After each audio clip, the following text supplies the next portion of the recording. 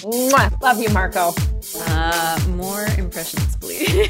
I like your stuff. It's much more spicy and interesting. Where the hell did that come from? Oh, I love you, Marco. Oh my God. You're a great interviewer, a great conversationalist.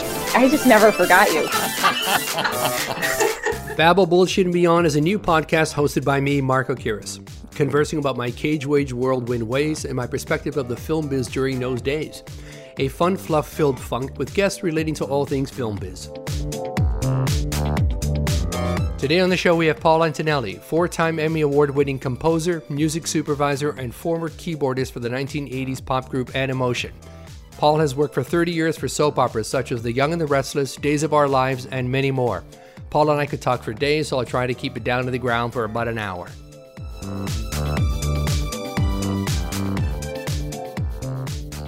Today we have on the show, we have Paul Antonelli, musical supervisor for multiple soaps for, I'm going to say, about 30 years and counting. And he's our guest today from his Santa Monica home. And we are up here in Toronto. And I'm going to start off, I just want to read off something. So Paul Antonelli is a member of ATAS, Academy of Television Arts and Sciences, NARAS, National Academy of Recording Arts and Sciences, DGA, Directors Guild of America, GMS, Guild of Music Supervisors, ASCAP, American Society of Composers and Publishers, and the AFM, American Federation of Musicians. Yes! Yes! I read it and I reread it and I'm like, Paul, that's a lot of paperwork to go through. That's from my high school yearbook. I was very busy. You did great in high school. Paul, thanks. I didn't realize. So you're from Brighton, Massachusetts, is that correct? That's where I was born. Yes. And I was raised in Avon, this little 4 square-mile, like Leave It a Beaver town, just outside of Boston. Great place to grow up. We never moved. I mean, we were there, 6 kids, 6 brothers and sisters, it was a great, great childhood. Wow. That's 6 kids, your typical Catholic Bostonian family. Yeah. Yeah, we were like, middle class. Dad was, he was head of the State Department of Education in Massachusetts. So it was always, education was always very important to him. And of course, I'm the only one in my family who is not multiple degreed because I just kind of took a whole different route in my life. And I just took courses that I thought could help me out, but I didn't care about getting a degree, much to the chagrin of poor Dad. Yeah, but you have all these other. I just read off all these clubs that you're in, the big hotshot musical clubs. Those are like degrees because really you work it. They're honorary degrees in your business. It worked out. It did work out. It did. I mean, I think it's fantastic. And so you left and you went to university in San Diego. Yes, that's what brought me out Boston. I had never been on a plane before. It was my first flight back right after Elvis died in 1977. Wow. And I just jumped on the plane, came out to San Diego, didn't know a soul, and it all kind of started there. Wow. Like, what do? You flew out. I mean, this is the 1970s. You get off a plane. Did you go to a hostel? Did you have friends? Did you stay in a little motel? How does it work? No. A guy from one of the fraternities came and picked me up at the airport and brought me over to the university. And it's very small, but it looks like it's great. It's way up in the hill in San Diego, and it looks like a mini Vatican, white with the blue domes and or like you could be in Greece. You know what I mean? Yeah. It was a very Greek looking and it was great. It was kind of like an extension of my high school. It was small, private, and that got me out of town. And it wasn't because I didn't love my family. We're incredibly close. Yes. It's just that I wanted to see what was outside of my 10-mile radius that I grew up in all my life. Mm-hmm. And so that was the beginning. And you didn't go to New York. I mean, I would think because you're outside of Boston, you would think New York is an easy train ride, a 4-hour ride, and you're there. I think it was too close. Oh. I think I really just wanted to see, I just wanted to just go extreme. Wow. And go as far away as I can. And And I was just there for a semester and came back to Boston and with the intent of figuring out what I wanted to do next. And something just said, you got to go to LA. I didn't know LA. I didn't know anybody. It was like my roommate from USD's mom took me in And she like co-signed for an apartment for me because I was 18. Nobody wanted to touch me. She found me a job. I would have touched you. It was but Marco, that was way before. Yeah. I didn't get brave. Until I was 37. Oh my God. Okay. That's when I went through my change. Wow. Well, you did good at the sex change at that age. Exactly. You did well. It was. I just felt braver. Yeah, that's hysterical. So then, when you were in LA and you ended up working at the Rainbow Room, of all places, and I'd been there before, and the first time I'd ever walked in there was with a friend of mine, and we sat at the bar, and sitting right next to me to my left was Neil Young, and this was in the mid '80s, with his big hat. And I was like, there's Neil Young, and you could smoke inside at the time. And there he was smoking and having his drinks, and I'm sitting there, and we had struck up a conversation. I'm thinking, I'm talking to Neil Young, and I just walked in because I was with another friend. I was working across the street at Mirabelle Restaurant, so it was an easy walk across the street. But so you work there, and what were you, a bartender? So, what happened? No, what happened was I had my very first roommate in Hollywood, Jenny Farrington. She was the head DJ at the Rainbow, and she was going to be leaving. And so the guys, all the owners, they wanted what they said. They wanted a beautiful, creamy female, DJ. And so finally she was pulling her hair out and she said, listen, guys, I can't find somebody who, is as good as my roommate. And I think the reason they hired me was because I was Italian. I think that was the only reason. So they hired me. I wasn't even legal age. I was 20. It was 1979. So it was like, and we were the only rock and roll club in town. Everybody else was on the disco craze. Yeah. So we were told, we had a couple of exceptions. They were saying no disco, but a couple, like we could play like, Hot Stuff, Donna Summer, and some of the people like Blondie, Rapture, when they were kind of riding a little bit of that, of that disco wave, the Kinks. Yeah. They were all coming out with their shit. Yeah. And so I went there. I was 20 years old. And we had the tiniest little DJ booth. It was a little, you'd be there sitting on your heels like this on the record players. And the record players would be right there. And it was like, when Led Zeppelin would come to town, they'd come upstairs. Mm-hmm. It was The Who, everybody. It was all those great old rockers. And since we were the only rock place in town, it was a cool dream. And it was while I was DJing over there that I got my first gig at ABC. And that's when I got into the studio system. It was, I'll never forget my little ID, October 29th, 1979. Wow. And then I ended up leaving the Rainbow and starting my thing at ABC. What, at 20 years old, you're at ABC Television? Yeah. And it was, well, here's what, the thing is, I got in there because a friend of mine, you couldn't just walk into the studio and, do an application. Mm-hmm. You kind of had to be invited in. So I had a friend who worked there that got me in. I go in, I put in my application, and I'm seeing these people come in that are just looking like pros. And I'm looking like, seriously, honestly? And I thought, I don't have a chance in hell. Well, they called me up about 2 weeks later, and it's this entry-level position, and they said, we'd like you to head up the printing department. And I was like, what? Wow, head up the printing department? What? Well, I get over there. There's one big Xerox machine. So I was the head Xerox operator. I was the only Xerox operator. So I was doing like all the Xeroxing of scripts, like I did, the General Hospital scripts, and GH was huge. It was the Luke and Laura thing at the time. It was a big phenomenon. And Rona Barrett, I don't know if you remember her. But she had Rona Barrett.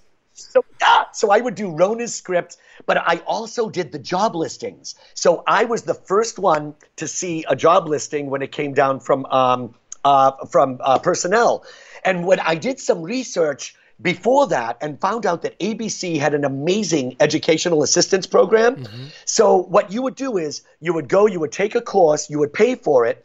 It had to have something to do with the industry. So once you showed them that you passed, they would reimburse you 100%. And then after that, you could take any courses they paid 100% up front. So I started going to UCLA. They paid a fortune. They spent a fortune on me in recording engineering classes, publishing classes, music business classes. I got all of this education on ABC's tab. So by the time by the time one of the job listings came down, and we had a very small music department, and somebody was leaving, before I made one copy, I went running down the hall, I interviewed, they hired me, and I came back and I made my last copies, and that's what started the music situation over there. Oh my God. So, yeah. So how did you, did you always play keyboards? Did you play piano, or did you learn that at UCLA, or was that a part-time thing that you were doing? No, what happened was, this goes back to when I was a kid. It was crazy. One day my parents decided they brought me to this organ recital. And we have 6 kids, but they throw me in the car. We go to this organ recital. After it, they're like, if we got one of those, would you play it? And I'm like, yes. And so that started me on the keyboards. And then a few years later, the church organist retired or died. And I'm in high school. I mean, I'm not even in high school yet. And I'm playing the organ, at all the weddings and funerals and masses. And up in the organ loft. No one had bands back in those days. Yeah. And it wasn't until I got into LA. And that's when the whole band stuff, I was like, I want to be in a band. I want to do this. And when I was over in the music department, I'm kind of jumping all over the place. I hope that doesn't. That's okay. I'm following. It was back in the. Let me just give you a little bit of the history of how it happened. Okay. When I got into the music department, it was as a record librarian. There were this was in the early 80s. There were no CDs. It was all records. So my boss, she was really into the stock market. She really wasn't into being a boss. And that was when everyone's smoking in the offices. Yeah. So she would just go into her office. She goes, listen, this is what you do. The producer comes in. They check out a record. You sign it out. They go. I like it easy. No complications. Okay? And I'm like, okay. So she'd go into her office. She'd shut the door, smoking like a chimney, and she'd be just watching the stocks all day. Well, while she had the door shut, the producers were coming in. And of course they say, well, I've got a mini doc on this subject. I'm doing this. Do you have any ideas? Do you have this? And it just got me going. So all of a sudden they're coming down and I'm picking out the music for all of these shows at ABC. Then they start giving me screen credit as a music coordinator. Oh my God. So when Maria comes out and she decides she wants to be the boss again, she sees it's gotten really big and she tried to put on the brakes, but it got too big. So all the producers got together and they signed a petition to make me the official music coordinator of ABC. And you were a kid. I was a kid. And you were the Academy Awards and the American Music Awards and Good Morning America and Eye on LA and blah, blah, blah. Eye on Hollywood and General Hospital was one of the shows. So Gloria Monty was the queen diva at the time. She was the executive producer who made Luke and Laura. I mean, she was brought into ABC by Fred Silverman to let General Hospital go off the air with dignity. She turned it on its head and made it, what it was. I mean, to the point where General Hospital was making 1/4 of ABC's annual gross. A quarter. Well, it was the biggest thing in the 80s. I was on General Hospital for a few episodes as well as an actor dancer. I played a Greek on the show. I got my after card from General Hospital. It was, and then in 85 or something. I was there in 85. And I was there. I was on camera. I played the Greek island dancer in one of those episodes where they went to Greece. And I had a couple of lines and I danced Greek and I spoke a couple of bullshit Greek words and I got my after card. Well, you were there. And I'm only just now realizing it 30 some odd years later. Is that insane? Yes. I went over there in 84. Oh my God. That's wild. That's wild. So go on, continue with the story. This is fascinating. So out of the blue, you become this guy with a credit. So it was great. Yeah. So they're giving me the screen credits and then it got too big and that was wonderful. And thanks to the producers, they made me the official music coordinator. So at one point, Jill and Dominic, Jill Phelps, Dominic Messenger, they were the music directors, music supervisors for Hospital. And they were going to jump onto a brand new soap called Santa Barbara that NBC had just developed. So Jill came down and she says, Gloria knows that you know the sound of the show because you get us the music. She wants you to come up and interview with her. So I'm going, oh my God. And at the time I'm with, I skipped a little thing over here because at the time I'm with Animotion, okay? That's not a little thing. Animotion. But at the time, yeah. All right, let me jump back. Okay. So I'm going to jump back, and when I was doing the ABC thing, people were coming up and they were looking for keyboardists for various bands, and I was so busy, I would just say, my stock answer was like, I'm sorry, I'm too busy, I don't have time to rehearse. Well, it's so funny when stuff happens in your life, like that seems really bad at the time, and you find out there's a reason for it. It was like, again, my boss was making my life miserable. And I'm like going, you know what? I'm not putting in any more overtime. I'm not going to, what the hell is this about? A friend of mine, Carolyn Tapp, brings me this album from a band called Red Zone. And she said they need a keyboard player. And I was just about to give my stock answer. And I was like, you know what? Fuck this nonsense. I'm going to go and audition. So I auditioned and I got the gig. So as Red Zone, we're going out and, gigging around town. And not long after I was there, Astrid and Larry Ross, the manager, called me up and they said there's just been this big upheaval of personnel and they fired the leader of the band, Jason, and his bass playing girlfriend, Rita, but they want you to stay. Are you interested? And I'm like, yeah, sure. So we go to the Cat and Fiddle when it was still up on Laurel Canyon. Cat and Fiddle. It was on Laurel. It was up there because it was on Sunset. Oh no, it was Laurel Canyon before that. Where Coyote is right now. Oh, you're kidding. Or it's called Pache, I think now. Yeah. Halfway up. Yep, right, halfway up. And so we go over there, and we're coming up with a new band name. And so it's between two names. Astrid came up with Animotion, from anima, spirit, motion, putting them together. And then Frenchie, our drummer, came up with Runaway Bride. Now, this is way before the Julia Roberts stuff or anything. You know what I mean? And I loved Runaway Bride, so we took the vote. And I was the only one that voted for Runaway Bride, even though French came up with it because I liked the name. I said, Animotion, it sounds like a black funk band. I don't know. It seems like it's, like the wrong. Well, anyway, thank God they won out. Yeah. So it was Animotion. So we're going, and so we are doing our thing. We're gigging around LA, and then cut to Gloria. Gloria Monty brings me up to do the interview. So she's sitting there and she's like, and I'm like, Gloria Monty, I'm going to see her. How should I dress? And then I thought, well, if she can't handle me the way that I am, I don't want to be up there. I'm like, again, a young punk. Yeah. So I wear these skin tight fire engine red jeans, and I've got this black button down shirt with the sleeves ripped off. And I've got these little crazy Kaja Gugu braids on one side of my head. And I go up and she is just so great. She is just this little 5'0" spitfire powder keg, and she's like, "So dear," after doing the whole interview, like a Bette Midler. She was like, "Would you, so what do you think about working with me, dear?" And I said, because I thought it was the thing to say, I said, "Well, Gloria, I'd like to think about it." And she looks at me, like a dog when they don't understand you and they kind of cock their head, and she's like no one's ever said this to her. And she like, okay, but dear, you would like to work with me. And I said, well, if it works out, I think that would be great. And she's like, wonderful, dear, wonderful. Well, I'm at the Sunset Gower Studios on the interview, and I'm going over to Television Center, which is only about 15 minutes, crosstown traffic. Mm-hmm. In that 15 minutes, she had managed to get a bottle of champagne sent over to my office. I walk in, my bosses are there. They're like, well, and I'm like, well, what? And they said, you've got a phone call. Gloria's lawyer was on the line waiting to do the deal with me. Gloria called up, kind of saved me from myself. She quit for me. She called my bosses, sent over a bottle of champagne, quit for me, and had the lawyer on the line to do the deal. Oh. And it was like, she did all of that in 15 minutes. To this day, I have no idea how she pulled that off. And that's what started me. She saved me from myself. I wanted to think about it. What was I thinking?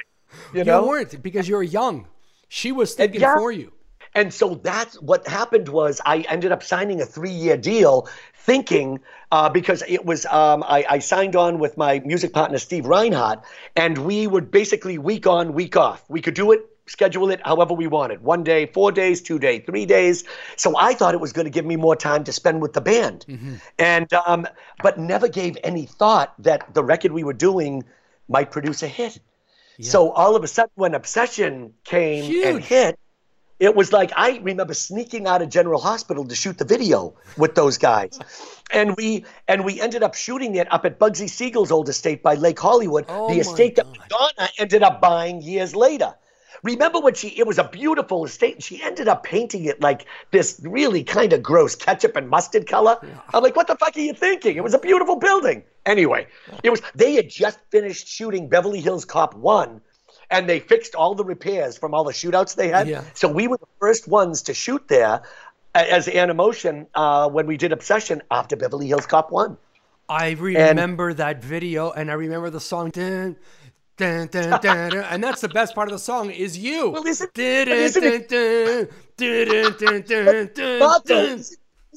it crazy that it's like over 30 years? 30 years. It's like, I think about that. I think about like if people were playing music from 30 years ago from when I was born, that would be 1929. Yeah. Could you imagine? It's like the other, like they played, I think it was Isla Bonita, Madonna, played that the other day, and they said, I just can't believe that this song is 30 years old. I mean, stuff that's so relevant now, still, you know what I mean? It's really wacky. It is wacky. I can't get over it. I mean, I just want to go back to Obsession for a second. I remember seeing the video and over and over and over again, but recently I went to see it again because I knew we were going to do this. And there you are with your skinny little ass in that whacked out fucking costume and your eyebrows going up, giving us that little smirky eyebrow thing. Marco, toothpick, a skinny toothpick, like an undernourished Ethiopian kid. Like, did you see my red leather crotch? It's great. I had to pause. She made all of my leather clothes, and the red leather, the tight red leather pants were so great. But the keyboards made that song. And I never thought about you in this skinny. You must have been like 98 fucking pounds with black hair and that makeup with that Egyptian. It's like, with the eyebrow going up, and you were just so Vogue. And Marco, it was really crazy because we had a French AD, and he just said, he put me up against the shrubbery by the pool, and he goes, okay, now raise your eyebrow, lower your eyebrow. Raise your eyebrow. No, and I'm thinking, what the fuck is he going to do with this? Marco, I had no idea. They never discussed with us what the concept was. We just got, Anu Sugano and Joy Durando, who did our makeup and our costuming, we were really lucky because they had a contact with the Hollywood Costume Archives. Oh. So that headdress that Astrid is wearing when she's Cleopatra was Elizabeth Taylor's in Cleopatra in the movie. When Bill is in that the Gladiator, that was from Charlton Heston's in Ben-Hur. Oh, in my thing, when I am the Sheik, Rudolph Valentino. No, it was like Rudolph. No, it was like they got some amazing stuff from the Hollywood Archives. And check this out, Marco. Check this. So we're nominated for costuming for that video. Who do we fucking lose to? Madonna, Material Girl. I'm like, you bitch. I said, all right, number one, that was a one-trick pony, Marco, because she did like Marilyn Monroe. Yeah. Great, Marilyn Monroe. But that was before I think you would send a big paragraph describing of like what you used for your video. You know what I mean? So I don't think the people understood that these guys got original fucking costumes. The classic from the 1930s and 40s, the real deal. And our guy who was directing that video, he had just come off of doing Girls Just Want to Have Fun for Cyndi Lauper. Oh my God. It was like we had great people, involved in that. In that little video, in that small little pop band, who would have thought? Yeah, and that was obviously before the song hit. I have to tell you though, it was John Ryan, our producer. When that song came up, it was written by Holly Knight and Michael DeBar, and it was done originally. They had done it for a movie called A Night in Heaven. That was where it was a Leslie Ann Warren movie where she played a teacher, and one of her students, Christopher Atkins, I guess was a stripper. Of course he was. What else would he be doing? Right? A Night in Heaven. Well, they played their version of Obsession, and I got to tell you, I am so not a visionary.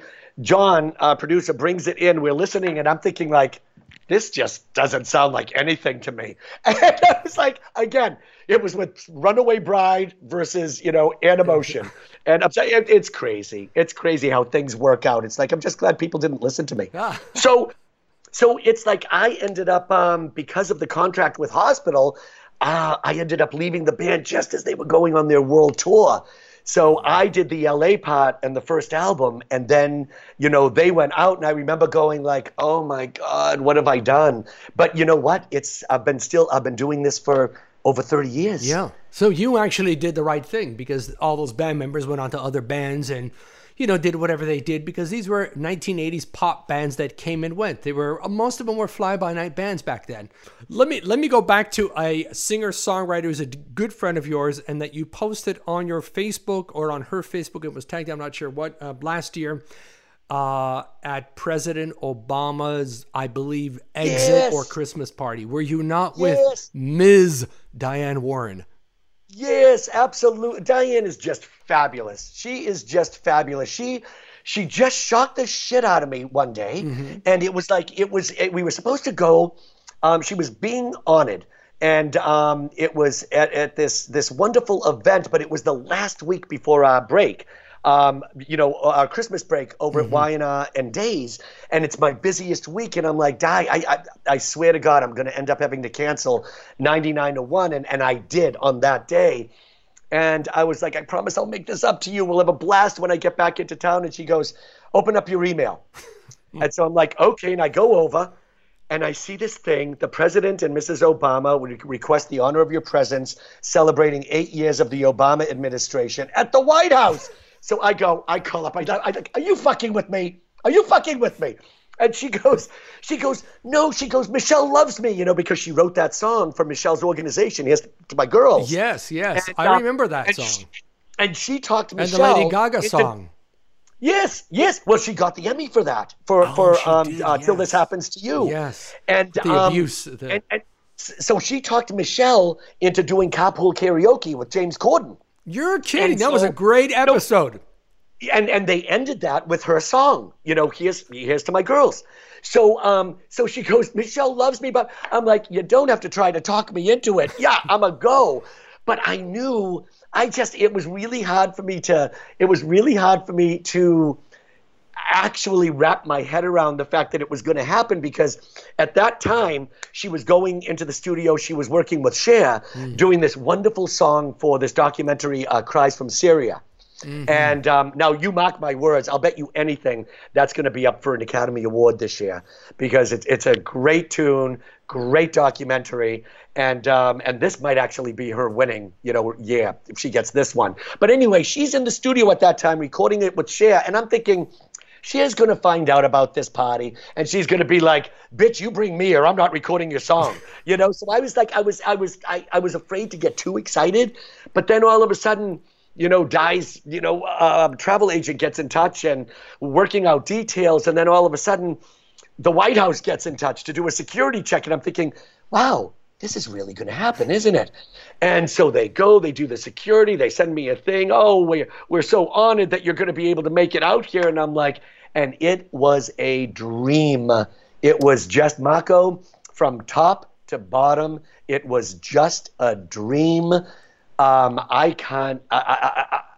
can't even tell you. It was amazing. We had a blast, and we didn't leave there until close to 4 a.m. Wow. And they served us breakfast. Oh my God. God. It was just like, oh yeah, we could go into it. I mean, if you want to go into detail, I could go into detail. Okay. It was, you let me know how far you want to go, because it was just a dream. Was it a one-night thing, Paul? It was one evening into the morning, basically. So it was a send-off to the Obama years. Is that correct?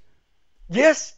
It was a party, and an added note. The Obamas paid for that out of their personal funds. That did not come out of God bless them. Absolutely. They were the best we've ever had, next to Kennedy. You know what? It was a class act, top to bottom. And funny you should say that, Marco, because it really did. When you went in there, all of a sudden I felt like I understood this whole Camelot thing. And it was when, I don't know if you saw the picture, but Diane and I, it was underneath the portrait of Jackie Kennedy. And when we walked into that room, because when you're going, and they left all the rooms open to us, except for, the sleeping quarters. Yeah. So you're exploring all over, and you're seeing all the portraits, all the paintings of past presidents, of the first ladies. And we walked into the one room, and it was like, and it was really funny because everybody, everybody had to check their phones in, their cell phones. And Diane told me, she goes, keep your phone. And I'm like, Diane, what are you talking about? She goes, and she was at a state dinner a couple of months before, and she had kept her phone, and she ended up taking this really great video with Michelle. And so I'm like, well, listen, if we get busted and we're in the White House hoosegow, you better get your friend Michelle to bail us out of here. So Marco, it was the only time we took an illegal picture. It was the only time when we went in and we were under. It was so funny because Steve Colbert was our unwitting shield from the Secret Service, so no one saw us take that picture. Oh, my God. Do you not love him? God bless him. Now I love him even more. So then at that point, we behaved. We didn't take them out at all after that because there wasn't one to be found. Everybody else was really good, and we didn't want to be those people. Yeah. You know what I mean? Yeah. But it was so hard when you're going up. I walk up the stairs, and I'm thinking, like, I didn't know what to think. And all of a sudden, as people's heads start coming into view, I see Obama. The first one I see, and I don't know. I'm picturing like Secret Service surrounding him like Charlie's Angels, and that there was going to be this 2-mile long, reception line, and the dress was casual chic, and he just had this blue button-down shirt, 3 buttons unbuttoned, and he's talking to one guy. People, they're just a smattering of people all over, and I just went into autopilot, and I just headed right over to him. And everything happened like so organically. As soon as I got over to him, he was finishing up the conversation with that guy. The guy leaves. Obama turns, faces me. I just take his hand in both of mine. I said, it is such an honor to be here and so wonderful to meet you. And he looks at me like I'm the only person in the room. And he goes, well, what is your name? And as soon as I remembered, I told him, and I said, and he's like, well, Paul, he goes, this is going to be one for the books. And he goes, and if you're a diehard, like it looks like you are, we're going to be rolling out breakfast in the wee hours, and I hope you're going to join us. I'm like, oh, yeah, we'll be there. We'll be there. And so I didn't want to be a president hog, and the timing was perfect. All of a sudden, I hear Diane. Diane, she's like 5 feet away with Michelle. She goes, come here, I want you to meet a friend. A friend. She goes, Michelle, I want you to meet my friend Paul. Michelle swoops in, gives me this giant hug, kisses me on the cheek. I give her a kiss on the cheek. I'm like, I feel like I am floating in this crazy, crazy ass dream. And so it was crazy. It was as if it was scripted. This woman comes up and also says, Michelle, please tell me you're going to run for office. And she looks at Diane as if they had this planned. And she goes, if I was in office, I wouldn't be able to sing like this. And I guess they did a semi-unclean version of the song. Oh. And they both launched, I don't remember exactly, but it was something like, jump, jump, jump to it, won't take no shit, blah, blah, blah. I am rolling. And the two of them are just like singing. I'm like, is this really happening? So then we go over and it's like, let's get a drink. And that's when I almost tripped over poor Meryl Streep. And then at that point, it was just a crazy dream from start to finish. It was like, you that just is kept an organic dream that, what an honor to be there. It was incredible. With all those people and with Diane and seeing Meryl, and what was great, Marco, is that Diane is such a magnet. You know what I mean? So everybody's coming up to her. So she's like, she goes, oh, wait, Paul, I want you to meet my friend Brad. And I look at, Bradley Cooper, of course.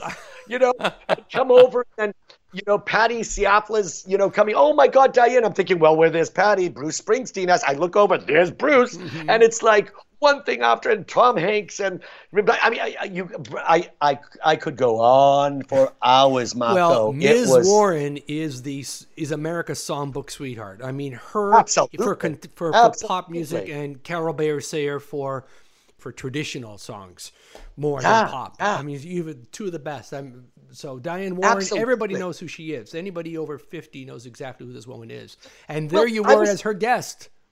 Yes, I was telling Diane that, back in my early GH, not even my early, on my second term with GH, any of the shows that I worked on, whenever a major artist would come out, mm-hmm. I would always look at the CD for the Warren song, because I knew that was going to be my money shot for any of the montages we did. Mm. Any of the lovemaking montages or the Act 6 montages, when you needed to hit home, boom, That's funny. I remember meeting her years ago at Mickey Goldson's recording studio on Selma Avenue. When she was recording with forgot the young Polynesian French guy who was there, Guy. That was Guy Roche. That's it, Guy Roche. Guy Roche. Right, and she was recording down there, her song, in the 80s. Diane always thanked. She always thanked Mickey and Bo for bringing her in, you know, and she's incredibly thankful, very humble, and she's like a breath of fresh air, just a breath of fresh air. I loved her documentary on 60 Minutes or on CBS Morning. She had done last year. She did they did a 20-minute segment on her. About her superstition and about her office, which is all a complete mess, and blah blah. It's blah. amazing.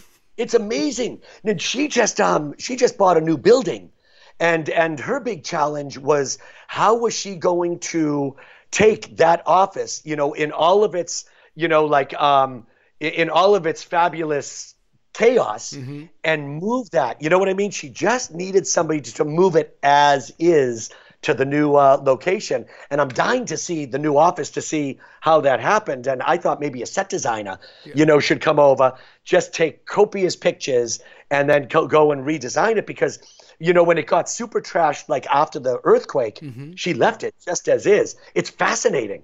It is fascinating. And it's, well, you know what? It's been working for us. So, you know, just absolutely keep doing it. Yeah. You know, Mary Beth, just bringing up Mary Beth, that's where I met her at General Hospital. Oh. She was brought in to do all the writing for Ricky Martin when we had Ricky Martin on the show. You're kidding. No. So her best friend Carol was one of our directors over there at the time. I remember. I went to the set. And so we had he's a big French Canadian artist. And he was writing with Mary Beth. And Carol had Danielle Lanois. Danielle Lavoie. Thank you. Lanois. Danielle Yes, Lavoie. Yes, Lavoie with a V. Is it with a V or with an N? With a V. With a V. Danielle Lanois is a big producer. Right. He's a music producer. So Danielle Lavoie was fabulous. So Carol comes in and says, my best friend is a great songwriter, brings Mary Beth. That's how I met Mary Beth. That was in the like 1990. That was early. And then when they brought Ricky Martin in, they wrote him in all of a sudden, you know, this guy can sing and and she was writing all of his songs. Wow. I didn't even know that she was writing his song. Is that where she was nominated for the Grammys? Was it one of his songs that she was nominated? Or was it Boyz II Men or? No. It was while she was doing that stint and while she was doing all the songwriting for GH and Ricky that she wrote I Can Love You Like That. And then All For One did it. But then John Michael Montgomery did it. And so she had two number ones, one on the country charts, one on the pop charts. And I think that year she had 3 or 4 Grammy nominations. I went to the Grammys with her that year. That was when you know what? It was Kiss from a Rose. Seal ended up winning that year, but it was like she was on fire. She was on fire. Wow. It was that was a fun Grammy Award. Anyway, I'm sorry. I keep on like rattling on. Oh, I love it. No, you and I can go on for stories and stories and stories. I could tell you about the Presley Coppola wedding that I was in and blah, blah, and that'll be another time. Oh, yeah. I was there at the Knicks wedding. I was one of the few 250 guests. Oh, my God. He flew in opera singers. We had Jim Carrey there. I sat with Tom Waits and Crispin Glover and John Woo. Like me and I'm thinking, why am I at this table the whole time? And then I was having a conversation with Beck, and I didn't know who Beck was, the musician. I thought he was Jeff Beck's son. From back in the 70s. I was such a fucking numbnut. And I didn't know what Beck. And I was talking to him. We're having like shrimp in the thing. I'm like, what's your name? He says Beck. And I'm thinking, oh, maybe he's like Jeff Beck's son. That's why he's probably at Nick Cage's wedding. And people are like, do you know who you're talking to? I'm like, Jeff Beck's son? Some wannabe musician? I don't know. I'm such a clown. That's how it was with that Moby Dick guy. What was his name? Was it Moby Dick? Oh, no, Moby. Just Moby. Oh, Moby. Yeah, I called him Moby Dick. Yeah. I never knew who this fucking guy was. And everyone was like, it's Moby. I was like, Moby Dick? Moby Dick's here? Marco, he's huge. Moby, Huge. yeah. I had no idea. I was just like, well, who is this guy? It's just some white Especially dude. at that time. At that Especially time. at that time. That's when He looked very unassuming, though. He looked very unassuming. I had no. He was just some normal little white kid of like nothingness. I didn't think anything of us. You know, who's this guy? Yep. Marilyn Manson, though, being with him, the guy was never without makeup. So I will say he's good friends with Nick Cage. And so, of course, I had to sit next to him at the AFI Awards, the American Film Institute Awards, and which I didn't want to do because the cameras were, so it was Marilyn Manson and what was her name? The Von Tripp girl, the one that he was married to, the Von, you know, the fetish chick that he was with. Dita Von Teese. That's it, who ended up being with the DJ Deadmau5 after she went with Deadmau5. Right, after Manson. Yeah. Yes. So he sat next to me. I'm sitting here and they're pushing me off to the side and the other ones are pushing, you know, making sure that I'm not in the shot, and they would interview him. I'm thinking, why am I sitting with Marilyn Manson? This is so bizarre. Like, could you not sit me with somebody normal like Meryl Streep? I had to sit beside this thing with two colored different eyes, and the cameras were all over this guy, and I had to like keep squeezing. I couldn't eat my meal. It was hysterical. That's fantastic. I mean, the stories are ridiculous, but, you know, I was just a, you know, Cage flunky. I was just a stand-in with all the perks that any movie star would have. Those are like crazy perks. Honestly, you've got the best stories. Best fucking stories. Just to go back to the soaps, Paul, when I read the stuff, so for 30 years, you've done what I've seen, every soap opera on different networks. Almost. I mean, it's pretty much, you know, from Santa Barbara to Passions to The Young and the Restless to Days of Our Lives. I mean, can we go on and on and on? Sunset Beach, All My Children, blah, blah, blah. Yeah, it was fun. Yeah. It was fun, you know. Some stints more fun than others, but for the most part, a lot of fun. An awful lot of fun. Great people. How does that work, Paul? You were the musical supervisor / composer. No, you know what? It was different. Like I was doing most of my writing, the composition in the early days. And then I ended up getting too busy. And because I'm not a tech guy, as you know, as you can see. Yeah. So when my music partner RC and I had a studio together back in our second stint at General Hospital back in the 90s, you know, when Mary Beth was there, we had a studio, but I could never go into the studio and operate it myself. I always had to have somebody there, or I had to co-write. You know what I mean? Yes. So it was like, you know, and so that really, for me, it really, as much as I loved writing and co-writing with people, I really missed being able to go in by myself because you get self-conscious. You know, if you want to work on an idea for hours and hours, and then you've got an engineer like snoozing away, going like, "Really? Are you gonna beat this old fucking horse to death? You know, or are we gonna move on?" So I ended up just getting to, you know, really getting more into the music supervision part. You know, since the 90s, after we did the Prince projects. You know, when RC and I did those, that was incredible. And that was his heyday. I mean, that was big time in the 90s after doing the Prince's stuff. That's when Cream was out, and that's when his The Beautiful Experience. You know, he did like a little short film or a couple little short films that tied all of his music videos together for those two albums. And what was crazy, Marco, was that I had a friend, Geraldine Shea. We were old friends from the early 80s at ABC. And her brother Jim Shea, he was very famous as a photographer. Like he had done the albums. He had shot albums for like he shot the album for Linda Ronstadt where she's in the roller skates. Oh my God, I have that album.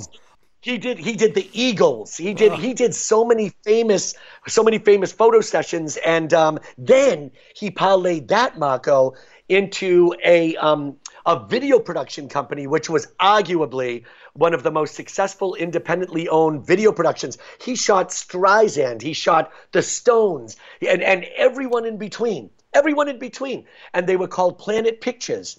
Well, they just happened to be doing a video for Prince. I forget which one. And Prince asks Geraldine happened to be in earshot and was just asking, do you know anybody who's a composer? You know, I'm planning on doing this project, you know, something new where I'm shooting all of this dramatic footage that's going to tie in all of the videos that we're doing right now for this album. Mm-hmm. And Geraldine pipes up, oh, my friend Paul Antonelli. So they call me up, and Jared calls me up to find out if I'm interested. And number one, I'm just gobsmacked because I'm thinking, Prince knows everybody in the frickin' world. Yes. Why isn't he going in his own? He's working with some of the most, you know, talented musicians. Why isn't he throwing it to them, saying like, do you want to do this? But that's when I learned that people's working processes are so varied and different. Mm-hmm. You know, that's how he operated. He just wanted to go outside of his box and see what somebody had to say. Mm-hmm. So I went and I talked to RC, my music partner. I said, does this sound like something you'd want to do with me over here? And he's like, fuck yeah. So we end up getting the, you know, we send some rough cuts of stuff and make our notes of where we see music coming in, what we imagine as soundscape and whatnot. And his director calls up and says, well, you are spot on. He agrees with everything you had to say. And so, you know, when you're going into a new gig, mm-hmm. Your standard payment is it's 4 parts. You know, you get a quarter on signing. You get a quarter when you go into the studio and you start laying down the first notes. Mm-hmm. You get a quarter upon completion, and then you get a quarter upon acceptance. Well, we had just done the deal with him. It was probably 10 or 11 o'clock that night before, Friday night. That Saturday morning, again, he's like Gloria Monty. I don't know how the fuck he did it, but that morning there's a knock on my door, and it's Federal Express with a check for the entire amount. That has never happened in all the gigs I have done over these decades. That has never happened before. The entire amount. And so I told RC, I had never gone into the beginning of a session feeling so much pressure in my life. You know, and luckily he loved everything we did, and it just sailed. And then we ended up doing another project for him. And the same thing happened. Everything, 100%. So he was just a prince, boy, literally an absolute prince to work with because, again, it's never happened in my career. Amazing. Had something. These are fantastic stories, Paul. So between this and working on the soap operas and then doing some film scores and compositions, then you're back to working on the soaps. And now you're juggling two of them, the Young and the Restless and Days of Our Lives. Days of Our Lives. Which have been running for what, 40 years, 50 years, these actual soaps? Days just had their 50th anniversary last year. Okay, so it is 50 years. Yeah, so let me see, 75.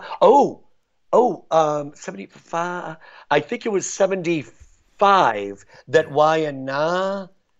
Wait a minute, was it 75? They're not quite 50 yet.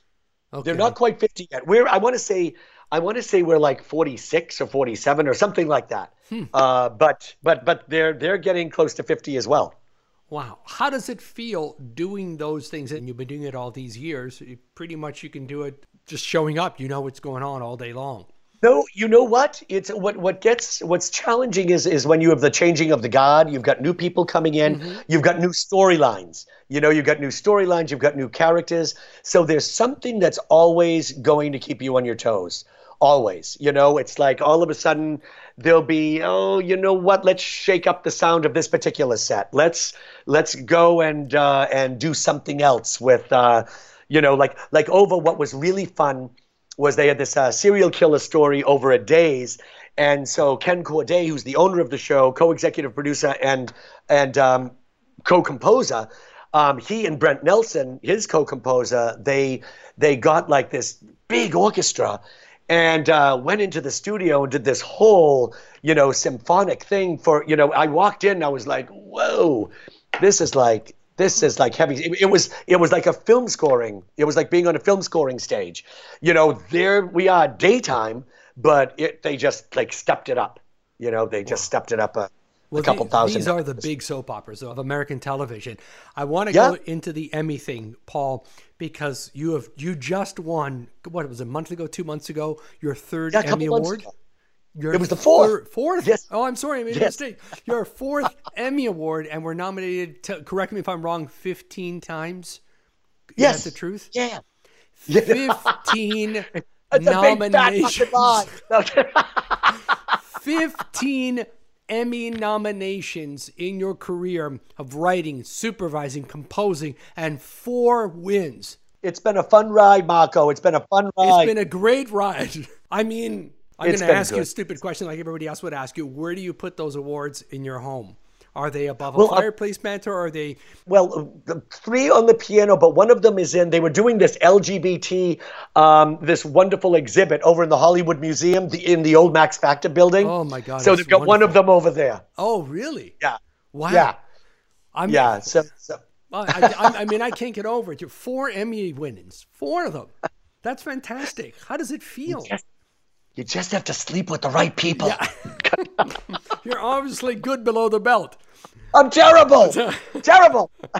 That's fantastic. I mean, how did it feel to get your first nomination? That was 20 some odd years ago. To even get a nomination must have been super exciting. That was amazing. That was amazing. But then what happened was, Marco, was nominations were coming in, but I kept showing up and I kept losing. Oh, you were like Susan Lucci. Totally. So what happened was, this is back, I was throwing a surprise party for my partner at the time in London. Mm-hmm. And so I found out, oh my God, the Emmys are this day. And then I thought, oh, fuck it. It's like, you know what? I'm going to keep the party going. It's going to be another day that I'm not winning. And so we're having this big party in London. And all of a sudden I get this call from Mary Beth. No. Yes, because we both won that year. Oh my God. We both won. Yes. She goes, honey, you won and I won. And I'm like, shut the fuck up. Really? And so it was about 5 in the morning or 5:30 in the morning, London time. So we ended up not going to sleep. We grabbed the Channel the next day, went to Paris, had a big celebratory, lunch over there, grabbed the Channel back to London, and that's how we celebrated. I wasn't even there to get it. Oh my God, it sounds like it was more fun. And I'm guessing that Mary Beth was at the awards that particular year. She and Bo were, yes. Yeah. Wow. That sounds so exciting, Paul. I mean, a lot of hard work, a lot of creativity, and things pay off. As long as you're good and true to your work and to the people around you, it really does pay off. And you've done great with it. And when you've got great people around you and you're working with great people, Jesus, it makes all the difference in the world. And it makes it fun. Yeah. It makes it really, really fun. So, like you said, you just get up there and it's like not work. Believe me, it can be, but you're going in and you're just, having a blast. Wow. So teamwork to me is everything. Exactly. And they're missing out, because it's a blast. It really is a blast. A lot of creative minds, working minds together, and things pop up that you never think would pop up. Like, look at you now, 4 Emmys later, from pop bands to film scores from soap operas to other TV shows to you're nonstop, and you're still working nonstop. And when I get to Toronto, I'm going to wash your car. I'm going to scrub your floors. I'm going to do all that stuff for you. and you are invited. Did I pump that out? That's perfect. I love that. Paul, this has been a fantastic time. It's time for you to have lunch and time for us to have my 4th meal. And fantastic. I really appreciate your time, and I'm going to be signing off with you now, and we will speak soon, honey. Well, thank you so much. Thank you. Are you kidding? I love the energy. I love the stories, and I love more than anything, Paul, the truth. And that's what I can always count on. It's what we're all about, Marco. It's what we're about. We're all about the truth. And your hair color's the truth, but mine is not. But we're still about the truth.